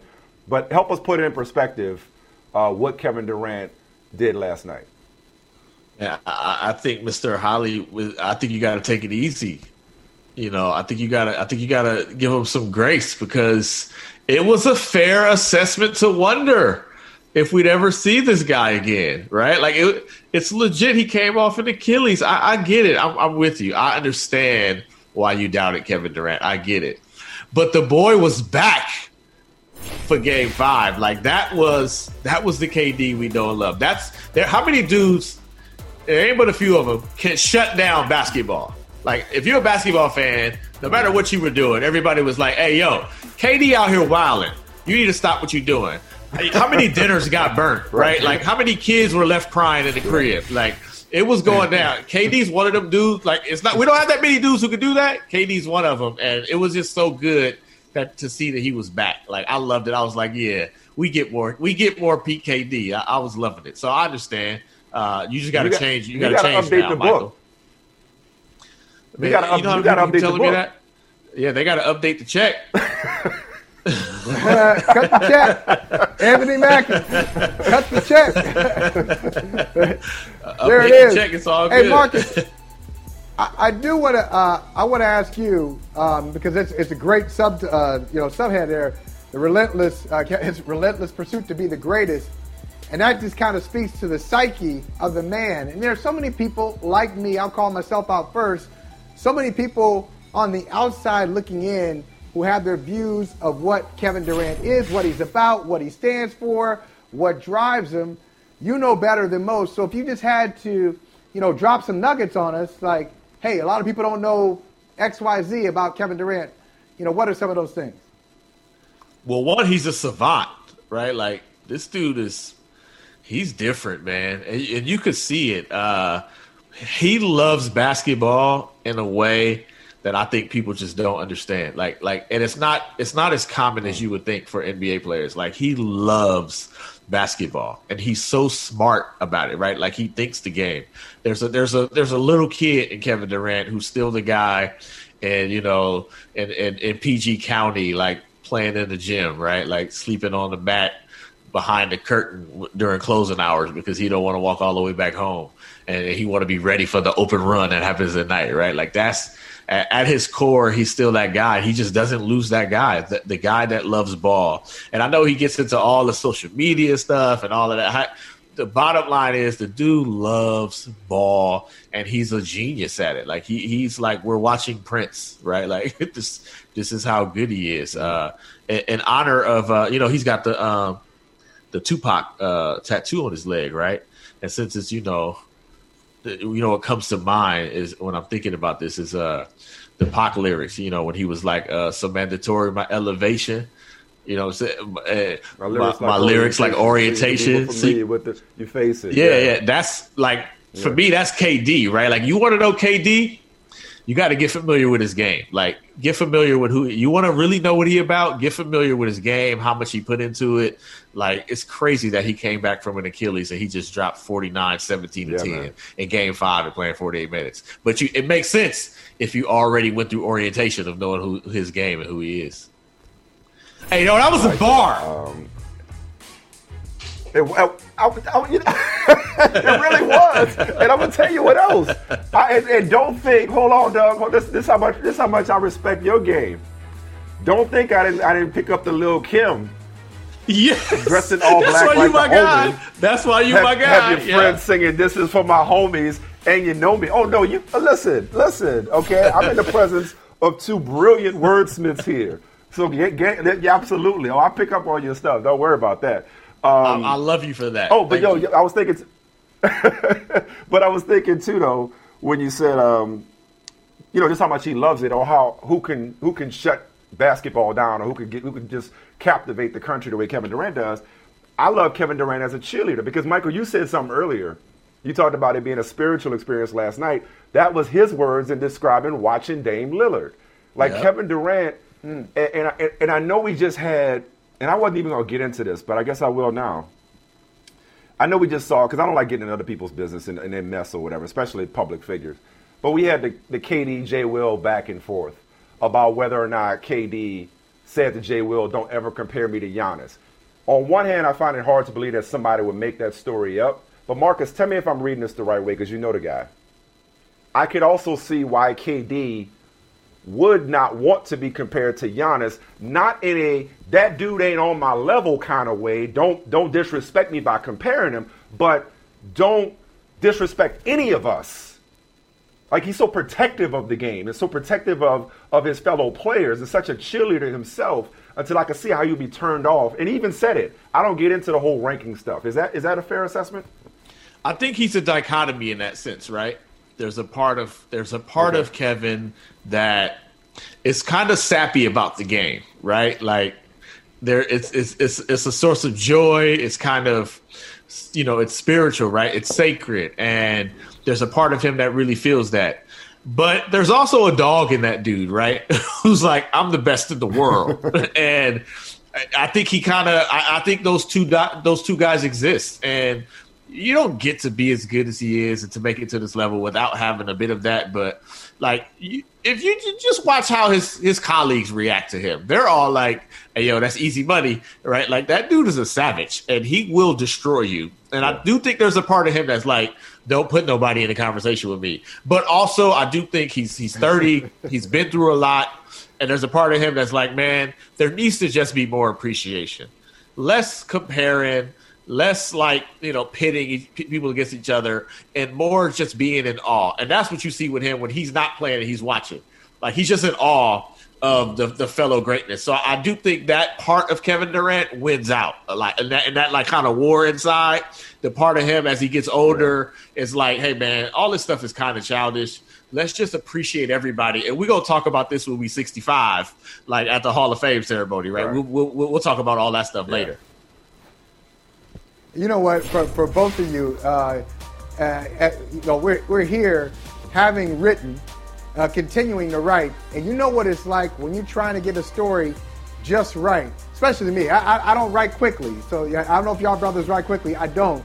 So it's like, okay, got a few paragraphs in, I got to do it again. No, that's not quite right. I'm gonna change that around. And it seems like Kevin Durant has been doing that, Marcus, with his decision to go to Golden State and just putting that whole thing in perspective. Like, I really have heard like 10 different versions of why he went to the Warriors, as if he has to explain it to others or explain it to himself. What did you see? What did you see from his time with the Warriors? I saw some great basketball, some of the best basketball I've seen in my life. But beyond that, how did you see the dynamic and just Kevin Durant fitting into the Warriors? In hindsight, looking back, I really feel like the dude is a savant and he needed a challenge, right? I think he was in Oklahoma City and he had been playing this one way for his whole life, which is the whole, KD, give me the ball, give KD the ball, right? The whole Will Smith Bel Air Academy type style of play. And I think he saw the Warriors and saw like this PhD level course of basketball, right? And it's like, yo, these dudes are good, but look how they're playing. Like, look at how they're thinking about the game. Look how they're in sync. I think that type of mental basketball was attractive to him, and how they were all together. And he got to the Warriors, and it was a rough adjustment at first because he was so used to playing a certain way. But then he had to learn how to play off the ball. So it's almost like now looking back, it feels like a guy acquiring these new levels, right? Like, I'm going to go here and I'm going to learn this part. Okay, now I need a new challenge. I want to do this, right? And I don't know if he'll ever be like, I'm going to settle on this. There's this constant pursuit for this extra level of the game. And it's a level I can't think like this. Like, I'm not a genius. Like, that's what I'm saying. We underestimate the genius of some of these guys, right? This is literal genius. It may not be in the form of like the way we normally characterize geniuses, but the way these dudes think about it and process it and just exist in it is really genius-like. Like, I mean, you talk to Steph Curry about shooting, you're not talking to a regular dude about shooting, right? You're talking to a genius about shooting, and that's how they think. So we have a hard time comprehending their decision making and their thinking because they're not like they don't process it differently. So looking back, I know he was just at Marvel, like, yo, it's Steph, Draymond, Clay. How do these dudes exist like this? How are they so in sync? I want to kind of be part of that. And then there was another level. I want to play with my guy Kyrie. I wonder what we can do. And I wouldn't be surprised if there's another level after this. Like, he's a savant. I don't think he settles and it's like, okay, we're good. This is where I am. I'm cool. There's going to always be something that makes him seek another level. And his pursuits will be relentless. You like that book plug right there, right? That was pretty good. Oh, there it is. That was excellent book plug. And that was available. More bars, available. Amazon. Amazon.com. Because I'm going to tell you what. No, look, I mean, there's nothing I enjoy more than being educated in real time. Because earlier in the show, and I thought this, but I realized just from listening to you just now, Marcus, that I was dumbing it down. I was bringing him down to our level. I thought he was searching for something, but I wouldn't have thought it was this savant genius level of enlightenment or fulfillment that you just described. I thought he was searching for external validation, and it sounds like that couldn't be further from the truth. So I appreciate you enlightening us on his basketball journey and why he's taken the stops that he has. To be fair, that's just my read on it. I don't want him coming out saying, "No, you don't know me." That's just my take. Hey. You know what I'm saying? Marcus cannot speak for me. Yeah, Marcus, I don't speak Marcus for him. will never speak for me. This is my hypothesis. Yeah, don't come for me, KD. I'm just out here, man. I'm just trying to eat. That's it. Look, KD got that's the what KD and Kwame Brown got a lot in common in that regard, right? They will bring. They got people watching their words. You also wrote beautifully recently about the relationship and the journey between Chris Paul and Monty Williams. And I swear, man, I was literally going to text CJ Paul, tell him how happy I was for him. Had not got around to sending the text. And then this morning happens. Something else happens with Chris Paul in the playoffs. This time he's in the health and safety protocol for COVID. Not sure what you know about where that situation stands. We'll see how much time he has to miss, depending on when the next round starts. But just give us a deeper insight into how Chris Paul, talk about geniuses, best quarterback the NBA has ever seen in my mind. How has he been able to still be this dominant at this stage of his career? Diet. I mean, I know he cut out meat a while ago. Tell us about his level of savant when it comes to how he's able to literally have a Midas touch. You want to talk about Golden? There's another plug. Golden, Steph Curry. I love it. This guy has the Midas. This guy's got the Midas touch. Wherever he goes, they go to the playoffs. It's so true. You know what I love about Chris Paul, man? He became like the cool version of the old man. Like his game turned into the old man game. Like you could see him when he's playing, talking to youngsters like, "Boy, you don't want none of this, right? And I'm just gonna get to the elbow and I'm gonna hit my shot every time. What you ain't ready for this?" You know what I'm saying? You could just see him saying that. Yeah. Grow up, live a little bit longer, right? You could see him working through those machinations in his head because he's just such an OG. I do think like his competitive fire is just it's unreal, right? Like it's next level. And I do think that competitive fire made him tired of being like, yo, I'm gonna be like he got his body together, right? There's another level I need to get to. But I think he's another guy who's so smart, who just knows how to read. And like you said, best way you put it, he's the best quarterback. He's our generation's floor general. You know what I'm saying? Like this is the dude. There's great point guards, like there's insane dude, but as floor general, the previous generation had Magic. We got Chris Paul, right? That's our dude. So I do feel like there's a part of his game that's so cerebral that he knows how to maneuver and manipulate everything. And I do think he's got to the point where his competitiveness doesn't burn him like it used to. Like he used to get so competitive and so mad that maybe there was a little bit of losing control, right? But now he's the OG, man. He's the ultimate uncle who gonna school you. He's at that perfect level of I know so much about the game, but I still got the athleticism, and he's just getting to his spots and he's just cooking you. And he's got some horses with him. It's crazy, and I love the fact that he's got Monty Williams with him. Can you imagine the other team going on a run? Like we just watched Milwaukee like kind of fold, right? When the Nets came for them. They looked like a team that kind of felt the weight of it all and didn't execute. Can you imagine Phoenix having another team come for them, and now it's Chris Paul and Monty Williams in the huddle together? How nervous you think they'll be? They'll be like, what? Well, you know what we'd have been through. They will be as cool and regular. We going to map this out. We not worried. And imagine how that injects into somebody like Devin Booker, who's never been there before, right? DeAndre Ayton, who's never been there before. Dogs like Jay Crowder, Javon Carter, and Cam Payne, dudes have been fighting their whole life to get. They got the coolest dudes at the top who have been through trauma, been through adversity, got this long-standing relationship together. Like, they ain't worried about a thing, right? Like, now they can lose, but it ain't gonna be because they choked. It ain't gonna be because the moment got too big for them. It's gonna be because somebody was better. He ain't gonna turn it over. Exactly, right? He ain't gonna do that. I hope it's just like a game or two, man. I hope this ain't how you go out. Can't go out like that, man. You can't be this. You can't be this. I love the image of Chris Paul as the old dude schooling the young guys. In my mind's eye, I see like old dude coming to the court. He got on jorts and wingtips. Like, give me the ball. Give me the ball. He tightened his belt hella tight, right? Like hold on, let me tighten my belt. It's like all the way to the last notch, so his pants don't. Yeah, you don't know nothing about this. You don't know nothing about this, you know. But let me ask you. Here's my last thing for you. Who's gonna win the whole thing? Simple as that. Who's gonna win this whole thing in this weird season? I'm going with Philly. Although I'm nervous. I didn't expect that. Why Philly?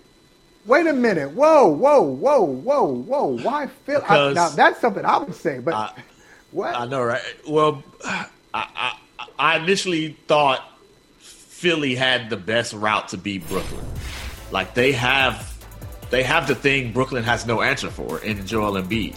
And that's the counter. And if Brooklyn's not healthy, I mean, I didn't expect Philly to have this much problems with Trae Young in them, but, you know, ATL, you know what I'm saying, it's going down in the swats. But I feel like they'll get through that series, and they got Joel Embiid.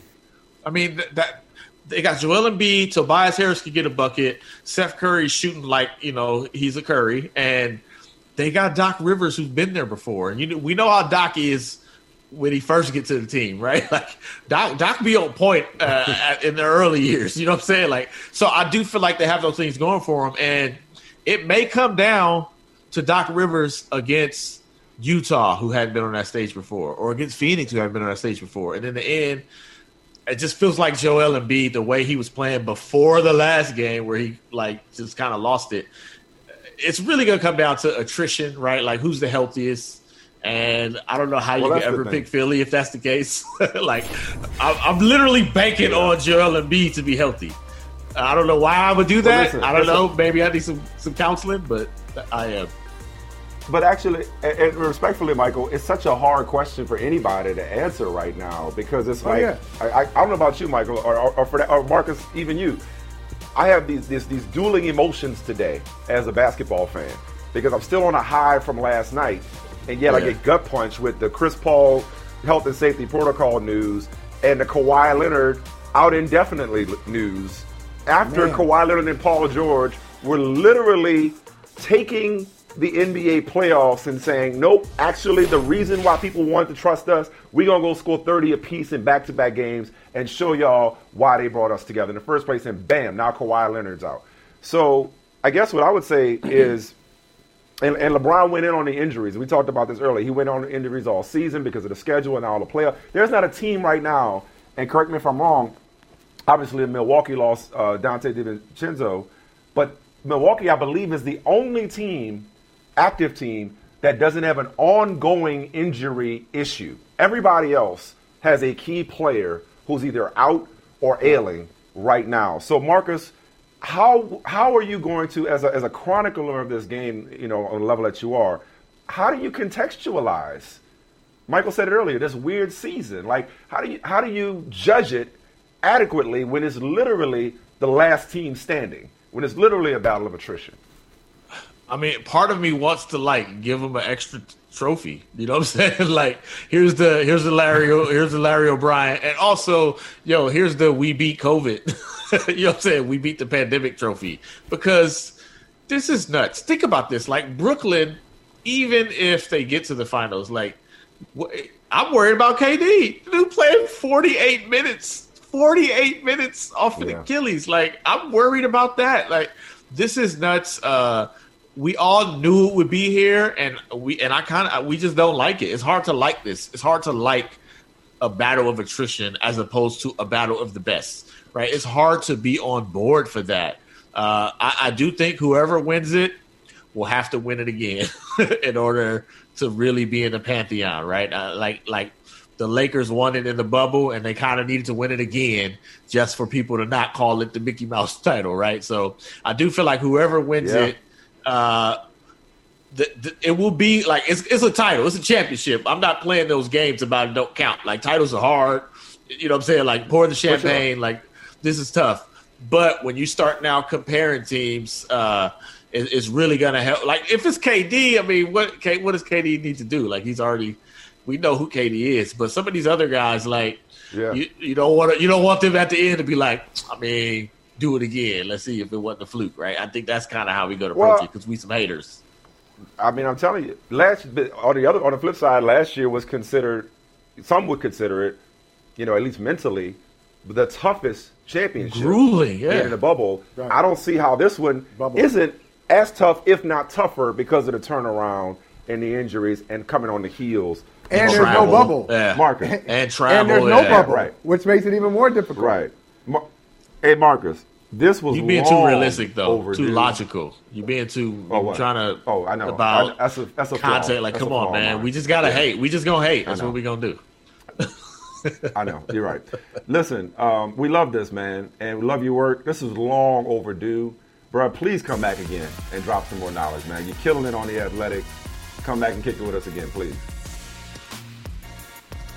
Absolutely. Don't make sure it's not like Tupac's birthday and 51st birthday. Like we got to do something in between there. You know what I'm saying? Because I mean, I understand it's a big day and all, but don't be trying to treat me like Juneteenth or something. You feel me? Like we gonna do more than honor this. I love y'all, man. Hey, keep doing what you do. I love y'all. We will blow you up. Appreciate you, bro. Take it easy. We will. Don't worry.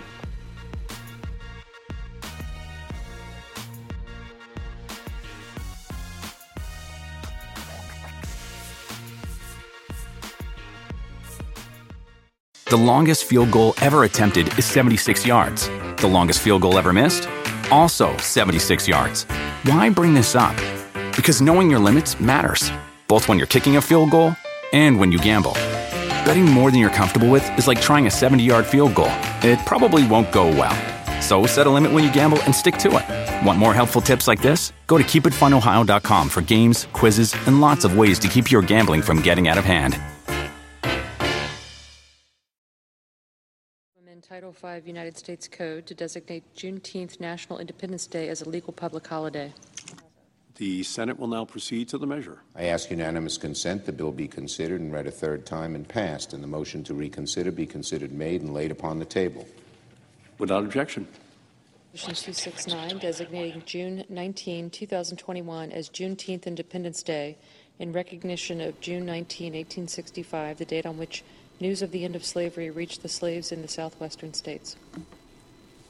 Thank you, Mr. President. That was the Juneteenth resolution. All right, so the Senate did its job unanimously, passing a bill to mark Juneteenth as a federal holiday. The real end of slavery, when the last slaves in the state of Texas were informed of the Emancipation Proclamation. And now the House is expected to vote on Wednesday, today, on legislation that would formally establish Juneteenth as a national holiday. But Jason Johnson, and I'm sure I'm preaching to the choir when I say this, I think I speak for all of us. I'm just going to put it simply. White people shouldn't get the day off. Like, that should just be for us. Like this should not be a federal holiday. I'm sorry. No, I don't care how that sounds. I don't care how people feel about this. It's something wrong with white people benefiting from the end of slavery, and they get the day off too. Like, are they gonna celebrate with us too? Like, okay, we can't argue about critical race theory, and we can't try to protect Confederate monuments, and we can't, sit up here and have all these racist systems still in play, and yet, but we all take Juneteenth off. That just feels weird to me. It's very much like, why don't you have a gift for me on Mother's Day and I'm the dad kind of energy, right? Like it's Mother's Day. It's the one day. Chill out, all right? Like, it's not for you, okay? So maybe you can celebrate it for somebody else for once. That would be nice. Look, I would love it if Juneteenth were a holiday where, I don't know, like a family version of Halloween where white people would like lay out food on their houses and black people could go from place to place picking up, I don't know, plane tickets and food and low interest loans. But that's not going to happen, unfortunately. None of those things will be provided. In fact, this law does absolutely nothing except give us a holiday. But again, as you pointed out, Michael, this is at the same time that you've got state legislatures that are fighting against critical race theory that they don't know anything about, trying to suppress our votes. And I am not thrilled at the idea of a universal vote to say, we will give you black people the opportunity to hang out and party, but we won't allow you to vote. We won't pass laws to keep cops from murdering you, and nor will we do an investigation into a white nationalist insurrection in our country. So this is a quintessential example of why people are mad at Congress. All right, Doc, tell me this, though. Tell me this as I try to figure it out. I'm shocked by, not that it was approved, but that it was approved unanimously. Help me understand. I'm just trying to think, like, how could the Senate unanimously approve this? Based on what you're saying, critical race theory, like Tim Scott and others saying racism doesn't exist. So then you come back and you say Juneteenth, yes, great idea. What gives? That is the same way that Ted Cruz can show up to Martin Luther King Day ceremonies and say, see, we respect Martin Luther King. At the same time, I'm suppressing voting rights. That's the same way the United Chamber of Commerce can get together and support people who are fighting against reforming the filibuster, but at the same time say, we can't. Look, honestly, Michael, this is what we've seen in America ad nauseum, in particular in the last 18 months, right? 50 million organizations, businesses plowed $500 million last year. We're going to do something about the racial reckoning. And they don't do anything. They talk about progress, but they do nothing other than symbolic stuff. So I'm not surprised that this was, look, this is not like an MVP vote, right? These people will get together and they will vote unanimously for something because they know it doesn't make a difference. I promise you, if any of the 50 Republicans in the Senate thought that Juneteenth would make black people a scintilla happier, they wouldn't have voted for it. They are literally voting for this holiday so that they can go on vacation for another day out of the week. No, I think the unanimity shows just how empty it is. It can't be. It's not a no-brainer. It just goes to show you how meaningless it is. Obviously, the holiday means something to us, but not to them. Which is why, like, oh yeah, sure. Here's another pacifier. Here's another bone. Right. Meanwhile, the significance and your takeaways from President Biden's meeting with Vladimir Putin today gave him what? Why are you laughing? You trying to hold back the laughter? Because this is the thing about all these meetings, and I'm telling you guys this, and I say this as a political scientist, somebody does this political analysis. First off, Vladimir Putin doesn't care. He doesn't care. He doesn't respect Joe Biden. He doesn't respect any president of the United States. He didn't like Obama. He doesn't like Biden. And he knew that Donald Trump was just a puppet.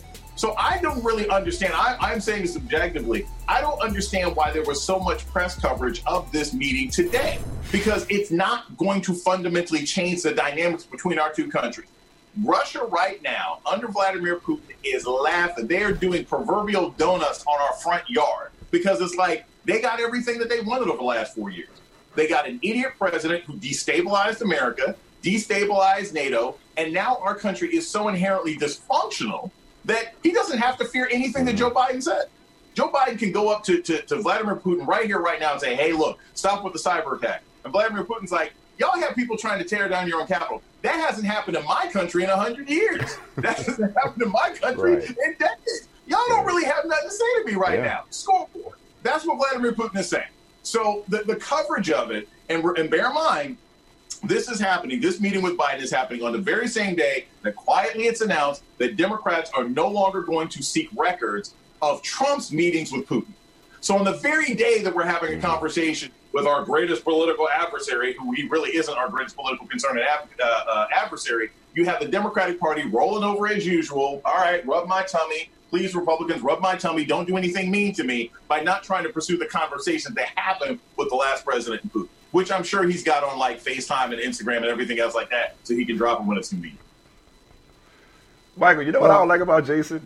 Jason be saying stuff that I don't want to laugh at, given the seriousness of the topic. I don't want to laugh at what he said. I want to imagine.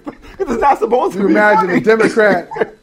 Imagine a Democrat rolling over saying, "Come on, right here." He's talking about Russia. He's talking about Russia destabilizing our country and demolishing our democracy. And I'm laughing. It's not funny, but he's making it funny. It's just, I guess that's a comedian. Go ahead, Michael. Doc Johnson, I'm wondering. Yeah, I'm wondering if you, after reading the New York Times reporting on Donald Trump's Department of Just Us, or Just for Him and His Friends, if you thought, hey, are they going after my emails? Are they going after my personal information? Did you think, did you have any kind of moments of like, hey, who's tapping this phone? Who's checking out my information? Look, tap my cell and the phone in the basement, right? Like I've been, real talk, like I've been used to that for the last 10 years of my life. I've had people hack my stuff before. I've had a far left-wing news outlet send a FOIA request for my emails. Okay, it was The Intercept. I'll say it was Lee Fang because I called him out about it. So like I'm used to, as somebody who does political commentary, having people try to dig through my garbage and they can look through all the lean cuisines that they want. They're not going to find anything special, right? As if, it's 87, I'm eating lean cuisine. The point is, dumpster diving is not uncommon in politics, but it is dangerous when you have a president do it.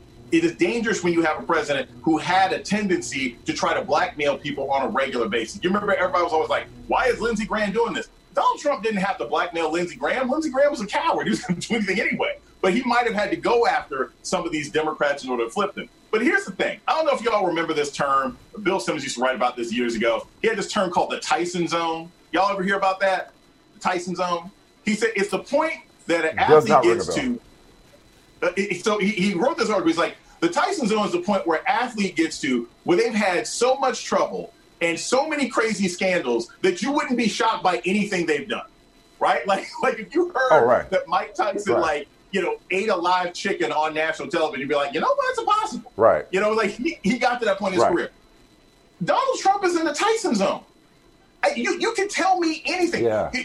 Remember, for 2 years, we talked about that dossier where supposedly Trump had paid prostitutes to pee on a bed, blah, blah, blah.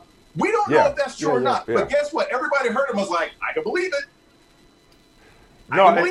Honestly, for me, I wouldn't describe it. I don't have anything clever like the Tyson zone. Michael and I have talked about this before. For me, not even with the accumulation of the scandals, for me, it's as simple as if it's illegal or unethical, I believe he did it. Like, I don't care whether he's red-handed, he did it. If it's illegal or unethical, Donald Trump did it.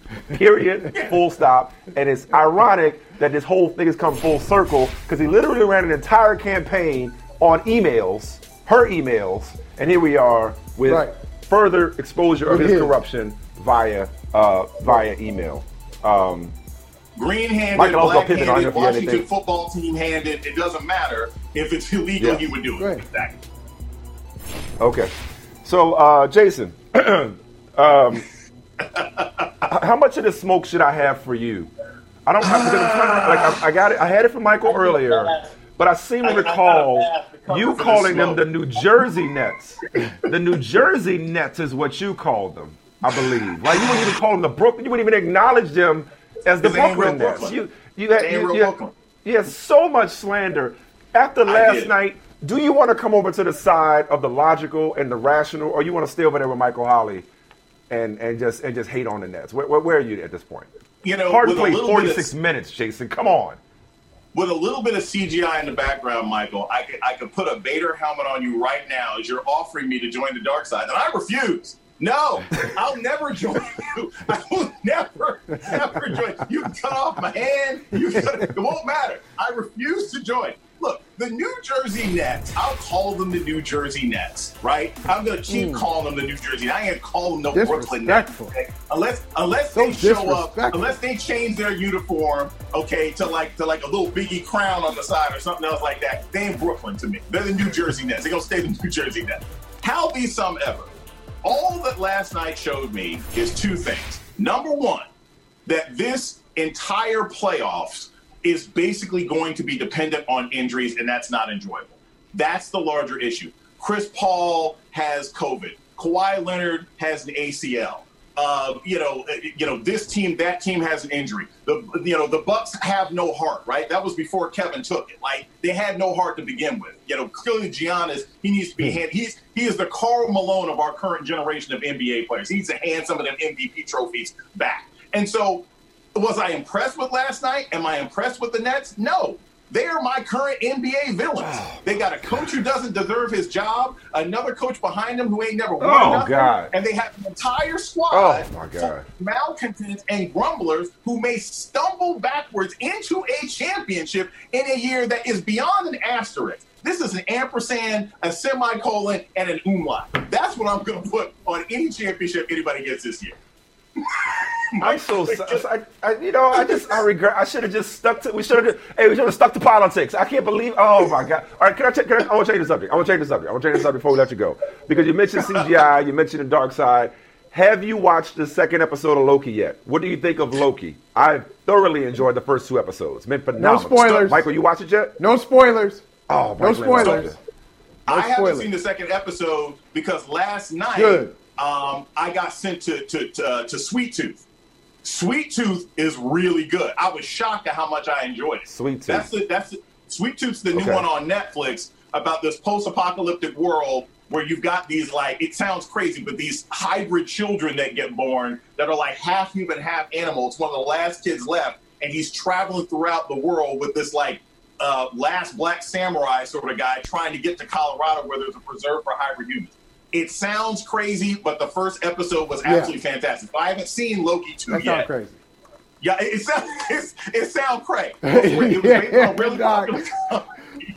It was based on a really popular comic. So I haven't seen Loki Part 2 yet.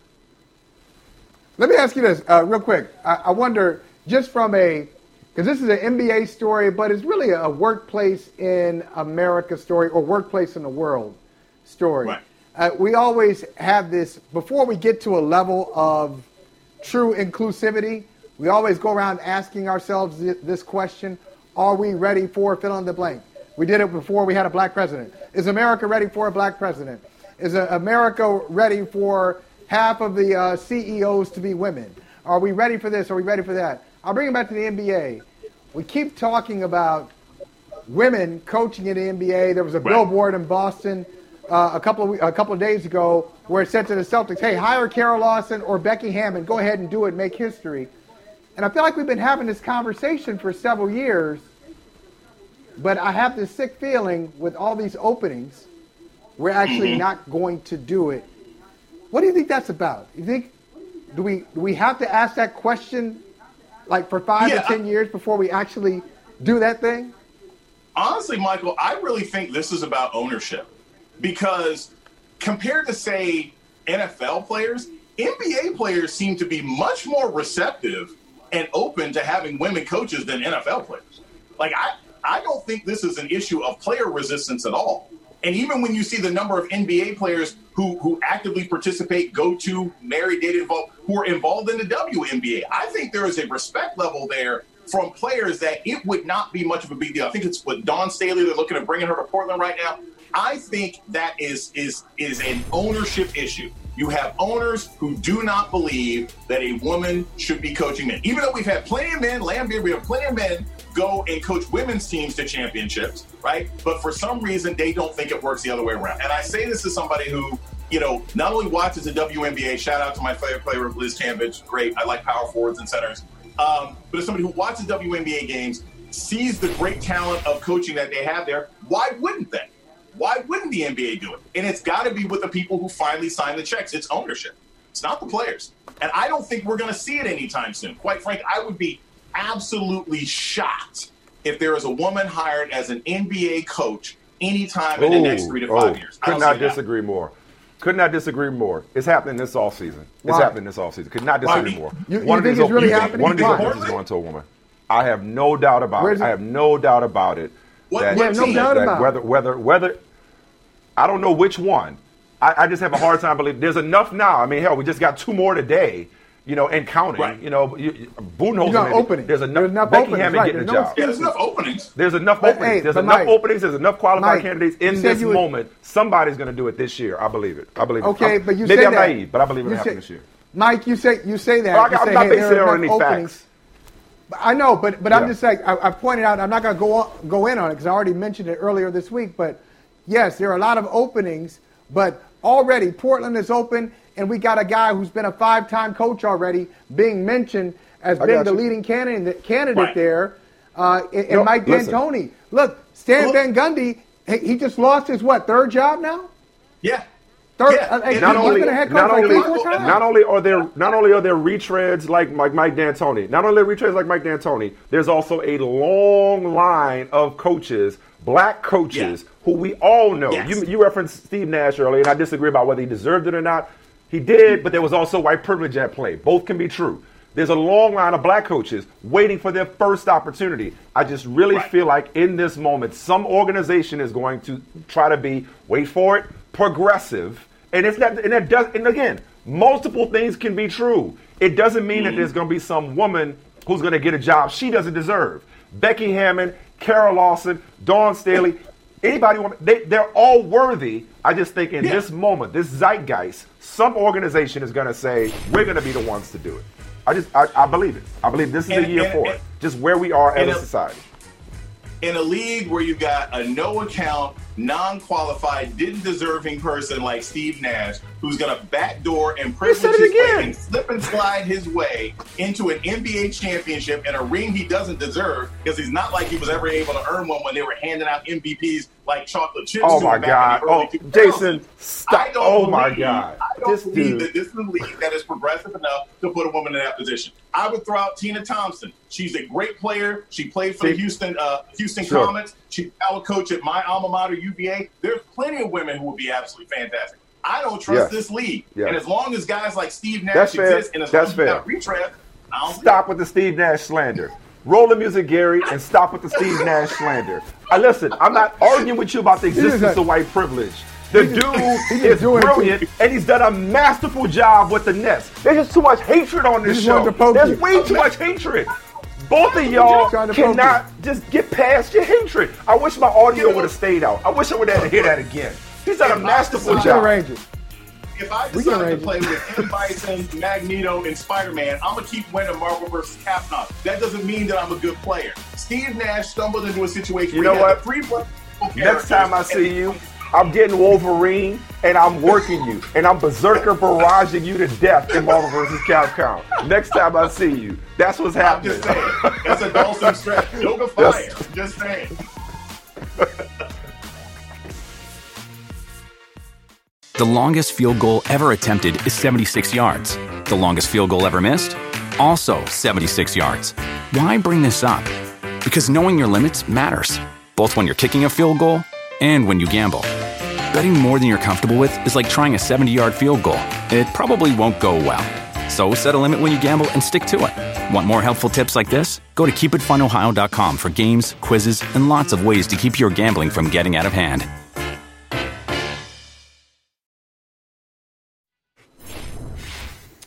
Mike, you got any agua? What up? That's it. Agua. I'm done. I'm there too. Go there. Flip the mind. Flip the mind. Flip the mind. There it is. No, Agua don't count. You gotta talk about Ronaldo being so powerful. There it is. Okay. There it is. All right. Okay. All right. We gotta explain the story. Okay. We both cleared them out. We both cleared out the feeds. It was kind of cheated because we had multiple layers on the same story.